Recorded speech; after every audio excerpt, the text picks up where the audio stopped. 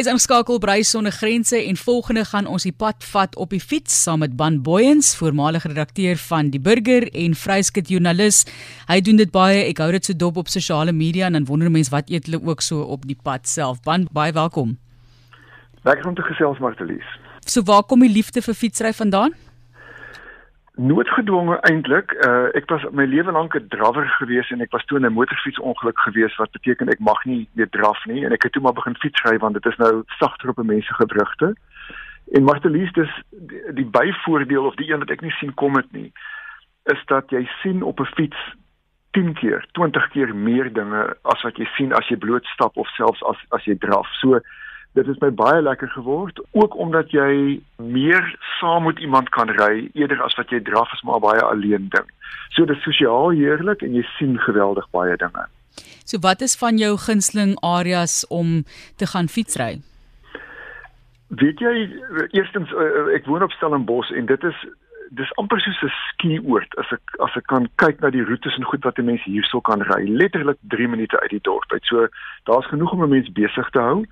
Maar dan soek ek spesifiek plekke waar ek nie andersins sal kom nie. Ek het so 'n naweek of 2 of 3 gelede het ek en 'n vriend gaan trap van Hermanus af strand langs na die kelders toe, wat so 20 km is. Dis nou amper die breedte van Walker Bay oor vir die mense wat nou daai stuk eintlik nie ken nie. Wat lieflik is, want as jy stap, dan vat dit jou 'n dag van punt A na punt B. Jy ry soontoe, jy ry terug, en ons het daar getrap en gesê, weet jy sien goed, as jy oor see was, jy sal amper 'n klein pelgrimstoggie daar kan doen, so mooi is dit. So, ek soek plekke waar ek nog nie voorheen was nie. Was dit moeilik om daai plekke natuurlik nou ook te kry met die Grendeltydperk? Daar was nou ruk wat jy ook nie dit mag gedoen het nie. Ja, dan sit hulle maar op die stoep en met 'n bietjie van 'n oefenfiets of so, maar almal is ingeperk en weet jy Martelies, dit gee vir almal, ek dink die Grendeltyd, as mens nou goeie dinge in dit moet raak sien, is dit gee vir jou 'n nuwe perspektief. Weet, as jy nou gekyk het hoeveel mense ek teëgekom het wat ek andersins nie sou teëkom nie in die Grendeltyd, in die tyd toe ons kon begin oefen het. Dit elke ou wat nou nog net 'n voorneme gehad het om te gaan stap, het daai stappie weer tussen 6 en 9 gaan doen. En ek dink almal het opnuut besef, weet wat 'n ontsettende mooi land ons in leef en hoe jy amper by mekaar kan kom net deur te stap en mense te groet. Ek ken die helfte van my dorp se honde ken ek al op die voornaam. So dit het vir mense 'n nuwe waardering gegee om uit te kom. So in daai opsig het dit daai een goeie by effek daarin gehad. Nou, voordat ons nou kom by die kospan, moet ek sê, jou vrou het ook lekker gelag, want sy was daar by jou toe ek jou gebel het om te vra of jy nie vir ons 'n lekker buitelug resep het nie, en toe vind ek uit, jy is nou nie 'n krangige kok nie, maar jy het dan vir ons 'n bietjie van 'n resep daar beet. Maar voordat ons daarby kom, so as jy nou so gaan fietsry, ek meen jy kan nou nie vreeslik potte en panne saamvat nie, dit is 'n dagafstand, alhoewel 20 km is indrukwekkend as jy dit in ag neem, maar wat vat julle saam om net so half aan te hap om jou suikervlakke op die regte vlak te hou? Ek dink die eerste ding voor ons by die suikervlakke kom, moet al daai goed ook moet stap, is dit water. Dat as jy wil 'n onaangename tyd hê, dan moet iemand doorsraak langs die pad, weet, en ek het nou al genoeg dit gesien dat weet wanneer jy begin trap, weet raak jou water al hoe minder, weet, so daai grafiek daal en hoe verder jy trap, hoe dorser raak jy en hoe meer drink jy en daai grafiek styg. Nou as daai twee lyne by mekaar uitkom, dan is jy baie naby aan die moeilikheid.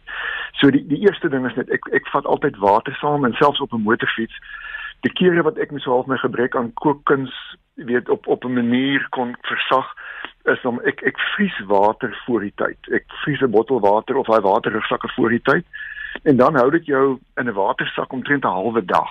En dan as jy vir iemand 'n koppie koue water kan gee op 'n warm dag, weet dan hoef jy vir 2 dae nie te kook nie. So dis 'n bietjie van 'n toertjie wat ek het. Maar die res van die goed is eintlik, die einde van dit is, ek dink mense moet altyd op so iets, altyd 'n ambulansie saamvat. Ietsie wat jou uit die moeilikheid uit kan kry. Ek het al gesê, van die grootste vreugde wat ek in my lewe ervaar het, as jy nou op 'n fiets iewers ry of 'n motorfiets en jy ontdek 'n ou wine gum in een van jou binnesakke van 3 weke gelede. Dat jy voel of jy die grootste bonus gekry het. En die lekker ding van motorfietsry, fietsry stap, is dat jou sintuie is net skerper en waardeer klein goedjies meer. So ek pak vir my in gewoonlik lekker neute met 'n stukkie biltong of 2 by dit en miskien nog 'n rosientjie of 2. So sout en soet en suur saam met dit. En dan kou jy dit baie baie fyn. Dit gee jou vinnig energie want jy het nie eintlik tyd om lank te staan en eet nie. So dit is baie lekker. By die meeste van die georganiseerde goed, Martelies, is daar mos nou waterpunte waar jy kan kos kry. Ek trap baie keer saam met my oudste dogter Helene. Sy mis nie 'n waterpunt nie. Weet, ek moet haar letterlik weglok en dan ry sy vir die volgende 7 kilometer met 'n kies vol enige iets van winegums tot 'n muffin of 'n ding of so. So op die ou ende moet jy eintlik maar net trooskos hê en iets wat vir jou 'n bietjie energie kan gee. Ek moet net sê nee, ek gaan saam as 'n winegum saam gaan Bun. Definitief, ek is in daarso.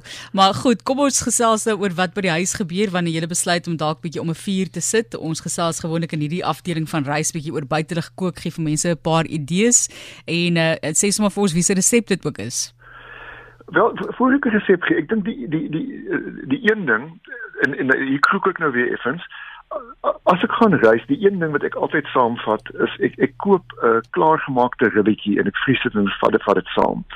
Want wanneer jy gereis het en jy kom by 'n bestemming aan, veral op 'n motorfiets, veral op 'n fiets, is mense onmiddellik honger en dan eet hulle 'n klomp nonsens terwyl die vuur nou aan die gang gekry moet word en dis meer. En as jy een van hierdie halfgaar ribbetjies koop wat reeds gemarineer is dit 'n wonderlike starter vir mense, net om iets solieds in jou lyf in te kry. So as jy saam met my toe, dan gaan jy waarskynlik op die eerste aand 'n lekker ribbetjie kry. En ek dink die tweede ding wat jy by my sal kry is dat daar's altyd te veel kos op die eerste aand. Maar dis 'n goeie ding want ek sal mense aanmoedig en vir hulle sê op die eerste aand as jy braai, maak jy eintlik kos vir ontbyt die volgende oggend, né? 'n braaibroodjie. Kom eers tot sy reg die dag daarna. Op 'n tweede dag is hy 'n ware braaibroodjie. En as jy dan vleis en goed oor het wat jy in reepies en goed kan sny, dan is dit 'n baie lekker ontbyt om jy op jou volgende dag te stuur. So, dis eintlik meer eintlik geestelike ondersteuning wat ek gee. Dis nie 'n resep nie.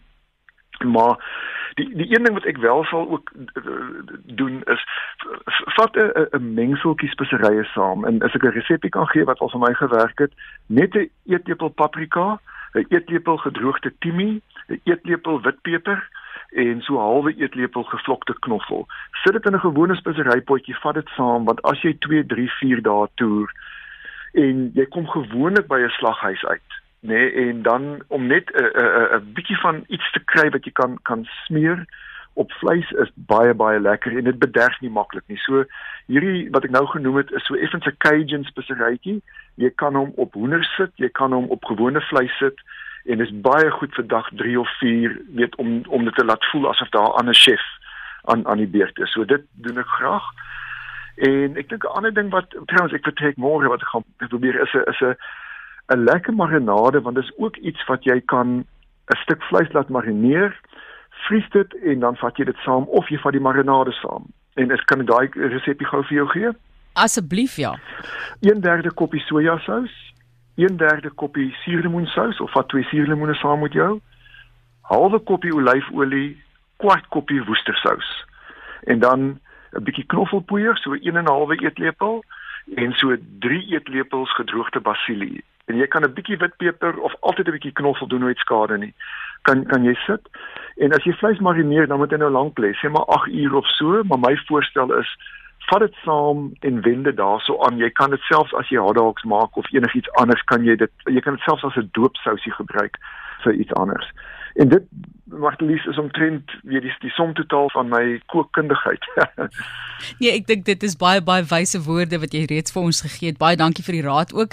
As mense besluit hulle wil ook begin fietsry soos wat jy en jou geliefdes en vriende ook doen, jy moet net asseblief gou vinnig vir ons die 2 resepte herhaal. So kom ons begin by speserye asseblief. Goed, dit is net, ek dink is net 4 bestanddele. 1 eetlepel paprika, 1 eetlepel gedroogde timie, 1 eetlepel gemaalde witpeper, halwe eetlepel fyngemaakte of gevlokte knoffel. Gooi dit lekker saam en jy vryf dit dan in op hoender of op steak. So dis so maklik soos val uit 'n boom. En laastens marinade? Die marinade vat ek weer van bo af. Kom ons begin met die koppies. As 4 goed wat jy sommer in 'n koppie kan meet, 1/3 koppie sojasous, 1/3 koppie vars suurlemoensous, 'n halwe koppie olyfolie, 'n kwart koppie woestersous.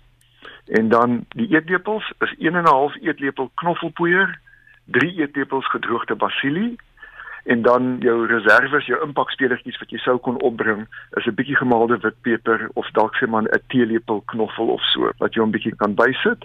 En as jy werklik begeesterd is, kan jy selfs 'n bietjie pepersous, maar net so 'n teelepeltjie bysit vir as mense kos moet 'n bietjie van 'n byt hou.